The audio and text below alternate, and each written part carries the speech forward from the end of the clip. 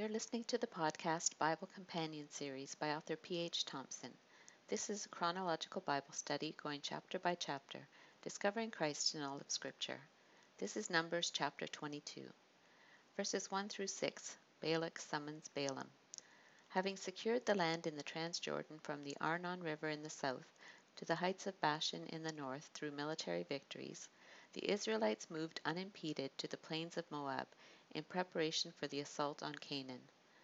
The following 3 chapters center on a pagan prophet named Balaam. His oracles will reaffirm God's covenant to Abraham and his purpose to bless Israel in spite of the intents of their enemies to the contrary. Balak, son of Zippor, was king of Moab.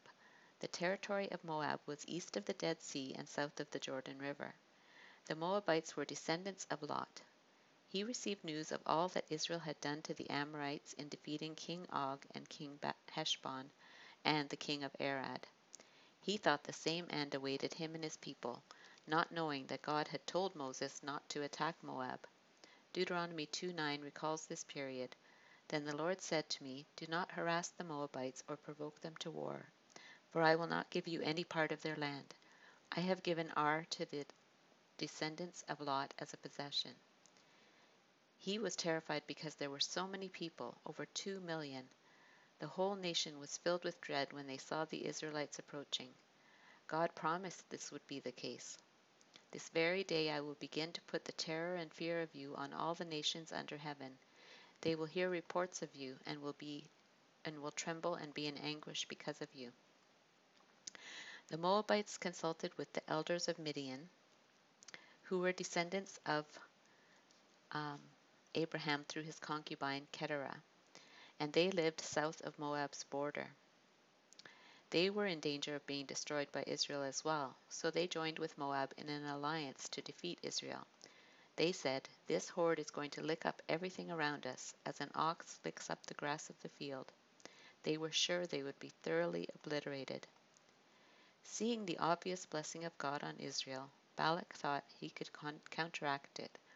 So desperate, he sent messengers to summon Balaam, son of Beor, a famous seer who was at Pethor near the Euphrates River in his native land. Balaam practiced divination and magic. Throughout Scripture, he is referred to as a false prophet. As a side note, in 1967, archaeologists unearthed an Aramaic inscription from the 8th century BC that cites Balaam the prophet, thus showing that he was known broadly in his day. Balak said, "A people has come out from Egypt. They cover the face of the land and have settled next to me. Now come and put a curse on these people, because they are too powerful for me. Perhaps then I will be able to defeat them and drive them out of the land. For I know that whoever you bless is blessed, and whoever you curse is cursed." The Israelites were too close for comfort.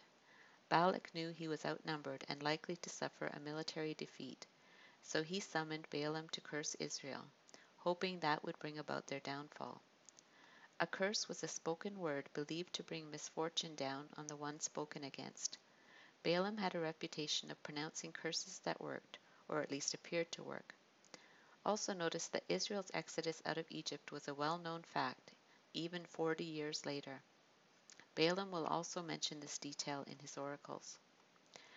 Verses 7 through 21, God forbids Balaam to curse Israel. So the elders of Moab and Midian left, taking with them the fee for divination. When they came to Balaam, they told him what Balak had said. "Spend the night here," Balaam said to them, "and I will report back to you with the answer the Lord gives me." So the Moabite officials stayed with him. He expected to hear from the gods of any peoples.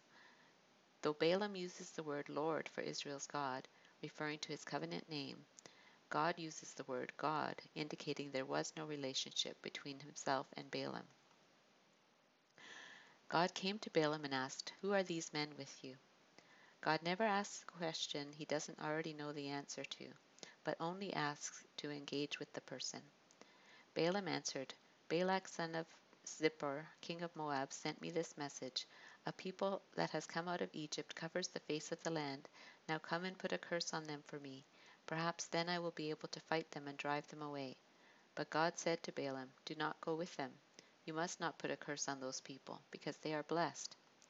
The next morning Balaam got up and said to Balak's officials, "Go back to your own country, for the Lord has refused to let me go with you." So the Moabite officials returned to Balak and said, "Balaam refused to come with us." Then Balak sent other officials, more numerous and more distinguished than the first. He wanted Balaam to feel important. They came to Balaam and said, "This is what Balak the son of Zippor says: Do not let anything keep you from coming to me, because I will reward you handsomely and do whatever you say. Come and put a curse on these people for me." Balak offers Balaam money to come and curse the children of Israel. He agrees, but God intervenes, telling him, "You must not put a curse on those people, because they are blessed." He seems to refuse to go, but it's probably a ploy to get more money, to tell Balak what he wants to hear.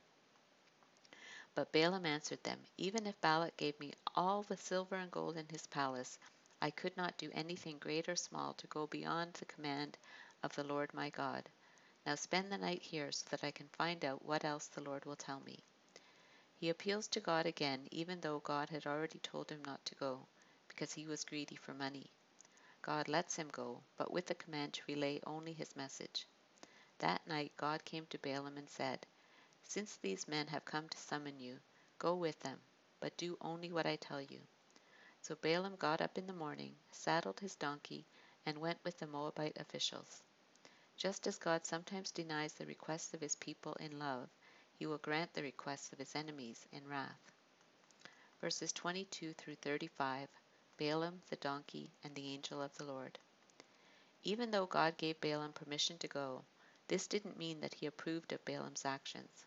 He knew his motives were not right, and that he probably intended to do as Balak asked.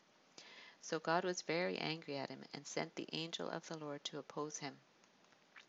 He positioned himself in the road where Balaam was riding on his donkey. Balaam had 2 servants with him. Who is this angel of the Lord? We are introduced to this person many times in the Old Testament. He never appears in the New Testament because it's believed to be a pre-incarnation appearance of Jesus Christ. We know God is spirit and doesn't have a body. Yet these instances where a representative of God is in human form and yet is worshipped as God in the Old Testament is referred to as a theophany or a Christophany. Anytime God chose to appear to people in human form as a theophany, they were always surprised they lived to tell of it. In the book of Genesis we see some examples, both implicit and explicit. An implicit example includes Genesis 3:8, where it said, "Then the man and his wife heard the sound of the Lord God as he was walking in the garden in the cool of the day." This is often misquoted to say that Adam walked with God in the garden in the cool of the day, but it's clear that it's God doing the walking. Another is in regards to the Tower of Babel. God said, "Come, let us go down and confuse their language, so they will not understand each other." It gives the impression that God came down to personally view this first civic building project and then frustrate their plans. The explicit examples of theophanies are the ones where the Lord appears to Abraham as a traveler, and Abraham prepares food for him and his companions, and while they ate, he stood near them under a tree. Then they walk together, and God tells Abraham about his plan to destroy Sodom and Gomorrah, and Abraham appeals to God's mercy. Abraham knew he was speaking with the Lord. The other time is when the man who wrestled with Jacob is referred to himself as God, and after he left, Jacob was mortified and said, "It is because I saw God face to face, and yet my life was spared." Also, the angel of the Lord speaks to several people from heaven, to Abraham and to Hagar. He also appeared to Abraham in Genesis 17, and to Isaac, and to Jacob above the ladder, and he spoke to Rebekah. He comes as a man to Joshua before the conquest of Canaan and identifies himself as the commander of the armies of the Lord. Joshua falls at his feet in worship. He accepts the worship and tells Joshua to remove his sandals because he is on holy ground. And yet another instance is in Judges 6, where the angel of the Lord appears to Gideon.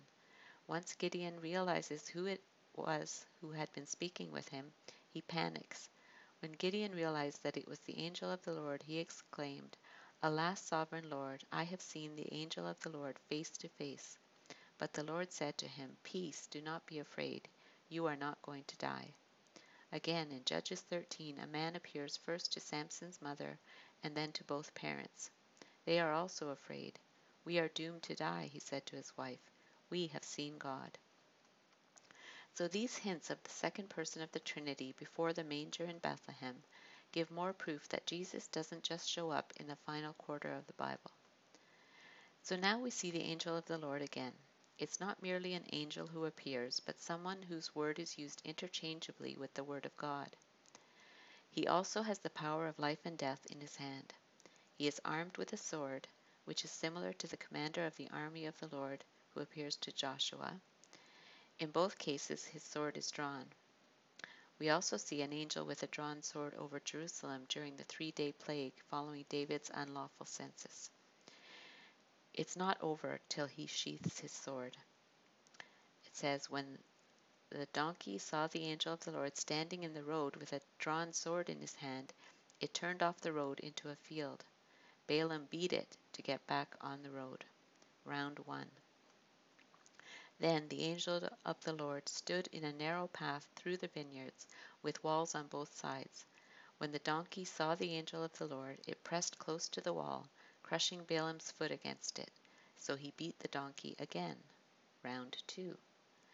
Then the angel of the Lord moved on ahead and stood in a narrow place where there was no room to turn, either to the right or to the left.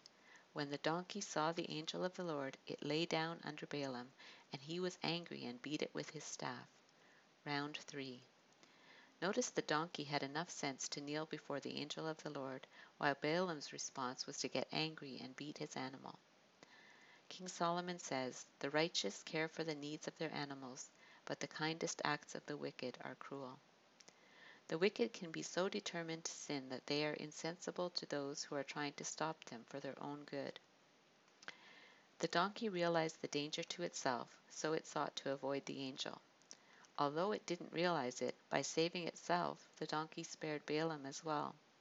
Then we have a miracle. The Lord opened the donkey's mouth so it could communicate with Balaam. It asked him, "What have I done to you to make you beat me these 3 times?" What I find most incredible about this count isn't that a donkey spoke, but that Balaam answered him right away, as if this was a common occurrence. Balaam answered the donkey, "You have made a fool of me. If only I had a sword in my hand, I would kill you right now."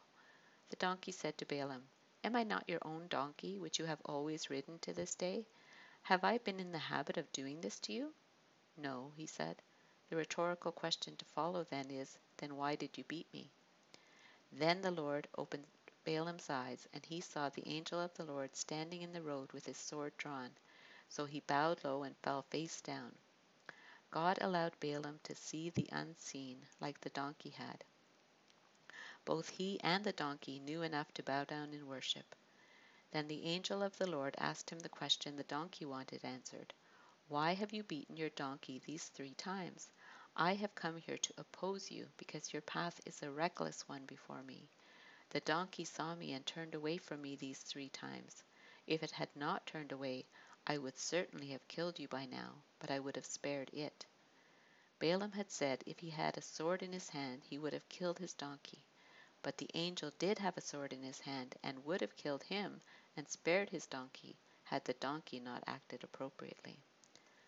Finally realizing the mortal danger he was in, Balaam admitted, "I have sinned. I did not realize you were standing in the road to oppose me. Now if you are displeased, I will go back." He was finally submissive and willing to do as God said. So the angel of the Lord said, "Go with the men, but speak only what I tell you." So Balaam went with Balak's officials. That this had to be repeated suggests that he hadn't been planning to speak whatever God told him. Verses 36 through 41, preparing for his first oracle. When Balak heard that Balaam was coming, he went out to meet him at the Moabite town on the Arnon border at the edge of his territory. Balak said to Balaam, "Did I not send you an urgent summons? Why didn't you come to me? Am I really not able to reward you?" He complained that Balaam didn't come earlier. He asked if the money he offered wasn't enough for him. "Well, I have come to you now," Balaam replied, "but I can't say whatever I please. I must speak only what God puts in my mouth." He seemed to finally get the message God was giving him and clearly told Balak the same.